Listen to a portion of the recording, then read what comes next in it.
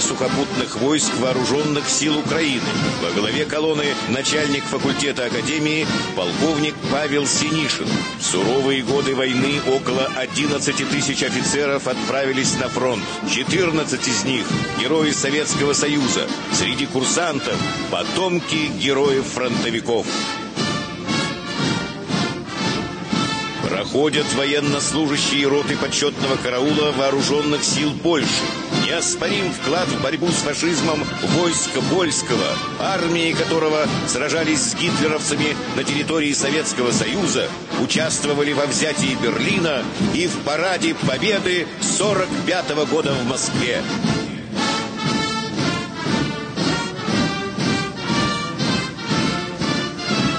Проходят военнослужащие армии Великобритании. Это гвардейцы элитного Уэльского полка, несущие службу по охране Букингемского дворца в Лондоне. В годы войны их предшественники-однополчане сражались с фашизмом.